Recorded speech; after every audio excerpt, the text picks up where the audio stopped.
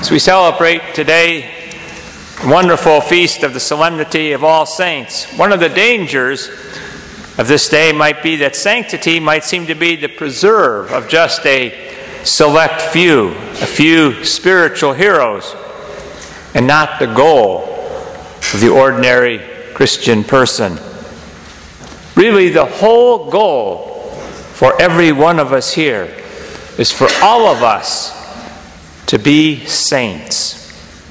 And the whole purpose of everything that we do here in the church, whether it is coming to Mass on Sunday, or whether all of our corporal and spiritual works of mercy like our outreach programs, all that we are engaged in the Christian life, so that we might become saints. Think about this. The only people in heaven are saints. And when we pray, get to heaven, all of us, you too will be a saint. So put your name up there in heaven and saint, okay, before it. It's been said that there is only one real sadness in life, and that is not to be a saint. That means that in the end, all of our wealth or power or good reputation, all of that in the end is really so very trivial.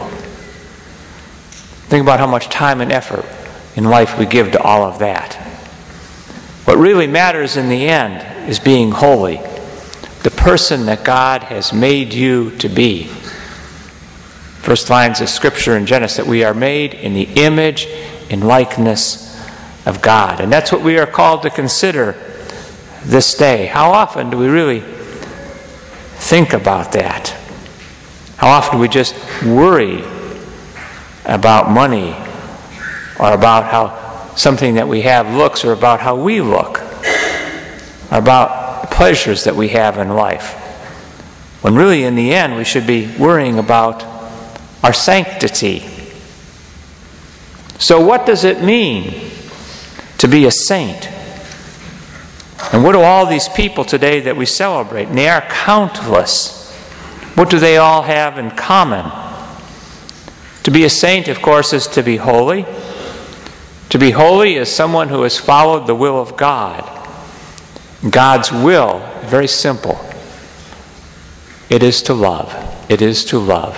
What does it mean to love? To love is simply to will the good of the other. It's an easy thing to say, but it's not always an easy thing to do. And the gospel that we have today, the beginning of the Sermon on the Mount, helps us to apply this in some very concrete ways.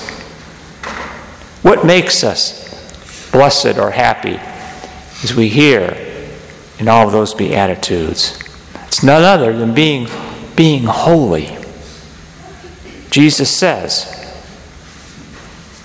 I'm not going to go through these in the ordinary way that you heard them now. Blessed are the merciful, for they will be shown mercy. Think about it. That's at the very essence of God. That is how God always deals with us, is with great mercy, with great tender mercy. So we will be happy when we participate in that. We will be happy when we show mercy to others. Another way of saying it is, blessed are the clean of heart, for they will see God. What is the desire of your heart? What is the deepest desire of your heart? A saint is someone whose heart, the deepest part of his heart, is undivided. Yes, so often our hearts are divided. Part of my heart goes this way, part of my heart goes that way. We're yearning for so much. We can begin by trying to conform our hearts to what God is desiring for us. And it does take time. There's no doubt about that. It takes a lifetime to conform our hearts to God. Jesus says, love the Lord your God with all of your heart and your neighbor as yourself. It means being clean of heart. You'll be blessed. You'll be happy when you have a clean heart. Still another way to help fix us on this is the Beatitude. Blessed are those who hunger and thirst for righteousness. We hunger, and thirst, desire so much in this life. Some of what we hunger and thirst for is good. Some of what we hunger and thirst for in life is not so good. It's not always of God. But what should we always be desiring is the right thing, the godly thing, to follow God's will in everything. Do we go through our day saying, what is the right thing to do? Or do we say, what's good for me? What's the pleasurable thing for me right now? What will place me in an advantageous position? What will be the thing to do for me so that I can get ahead right now? We can go out on 256 and we think, how am I going to get ahead on this crazy street right now that they're putting together, right? That's a kind of a metaphor for life. How can I get ahead? What's the right thing to do? Not always easy, is it? But that's hungering and thirsting for righteousness. More and more, what will conform me to God? Hungering and thirsting for righteousness. The great saint, we celebrated the first feast a couple of weeks ago, Therese of Lisieux, gave us what's called the little way. Taught us the great demands of love in just small things. What's the demand of love right now, in this moment? Every moment of our lives is a demand of love. You followed the demand of love to be here this morning. Now, be in love while you're here this morning. Not thinking about what you're going to do this afternoon or tonight. Right here, be fully in love here. Be fully engaged in love. Be engaged in love with your family the rest of the day. The demand of love. St. Therese became a doctor of the church because of this little way of love that she expounded, which is within the grasp of everyone. Everyone. The little way. And if we do this, we will be peacemakers. Jesus says, blessed are the peacemakers, for they will be called children of God. If you walk the path of God in your life, you will radiate peace. People will be drawn to you. You'll be like a Garden of Eden. You will flourish. Blessed are the peacemakers. So we look now at 4 of the Beatitudes that lead to holiness. There are 4 more. They counter 4 things that can lead us away from God.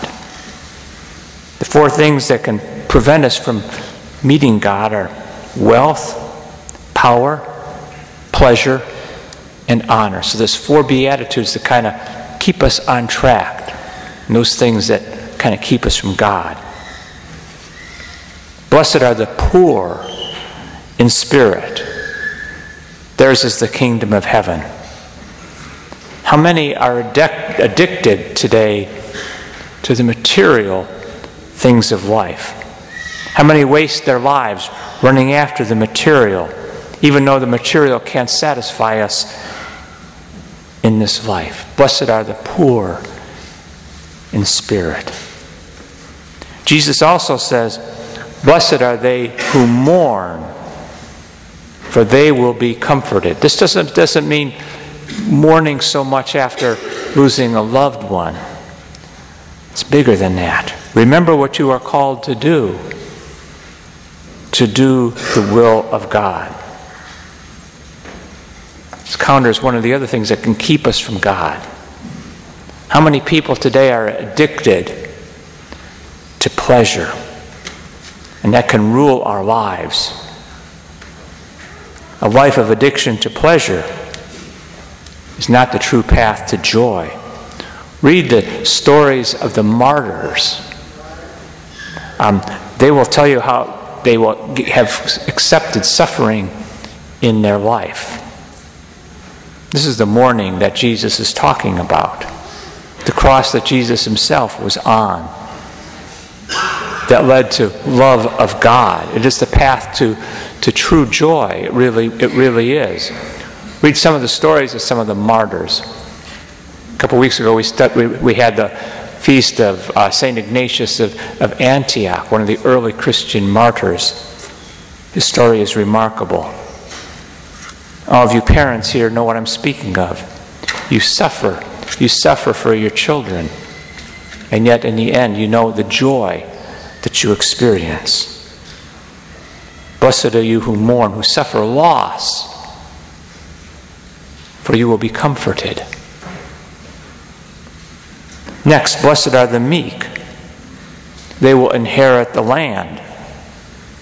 Many today become addicted to power as a substitute for God.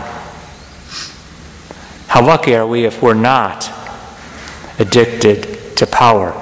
The average person is not going to become some great ruler of some great land. But how many of us have our own little kingdoms? How many of us want to control in life today? Blessed are the meek if you walk the path of meekness, humility, not power, being in charge of whatever it is that you can be in charge of in life. Finally, since so many are connected to worldly honor, Jesus says, blessed are you when they insult you and persecute you and utter every kind of evil against you because of me. Again, this is a very, very challenging beatitude, because we live in a world today where we think everyone deserves some kind of trophy for whatever it is they're doing in life. What's this all about? It's an addiction to honor. Pay attention to me. I deserve something. It's pride. That's why humility is so important. And this beatitude, too, is not very popular, but it's a counter. It's a counter to worldly honor. And so I began with that there's only one real sadness in life, and that is to not be a saint and seek it. Don't miss the opportunity to become a saint that you have in this life. The Beatitudes are the sure path to finding it and traveling toward it in our lives.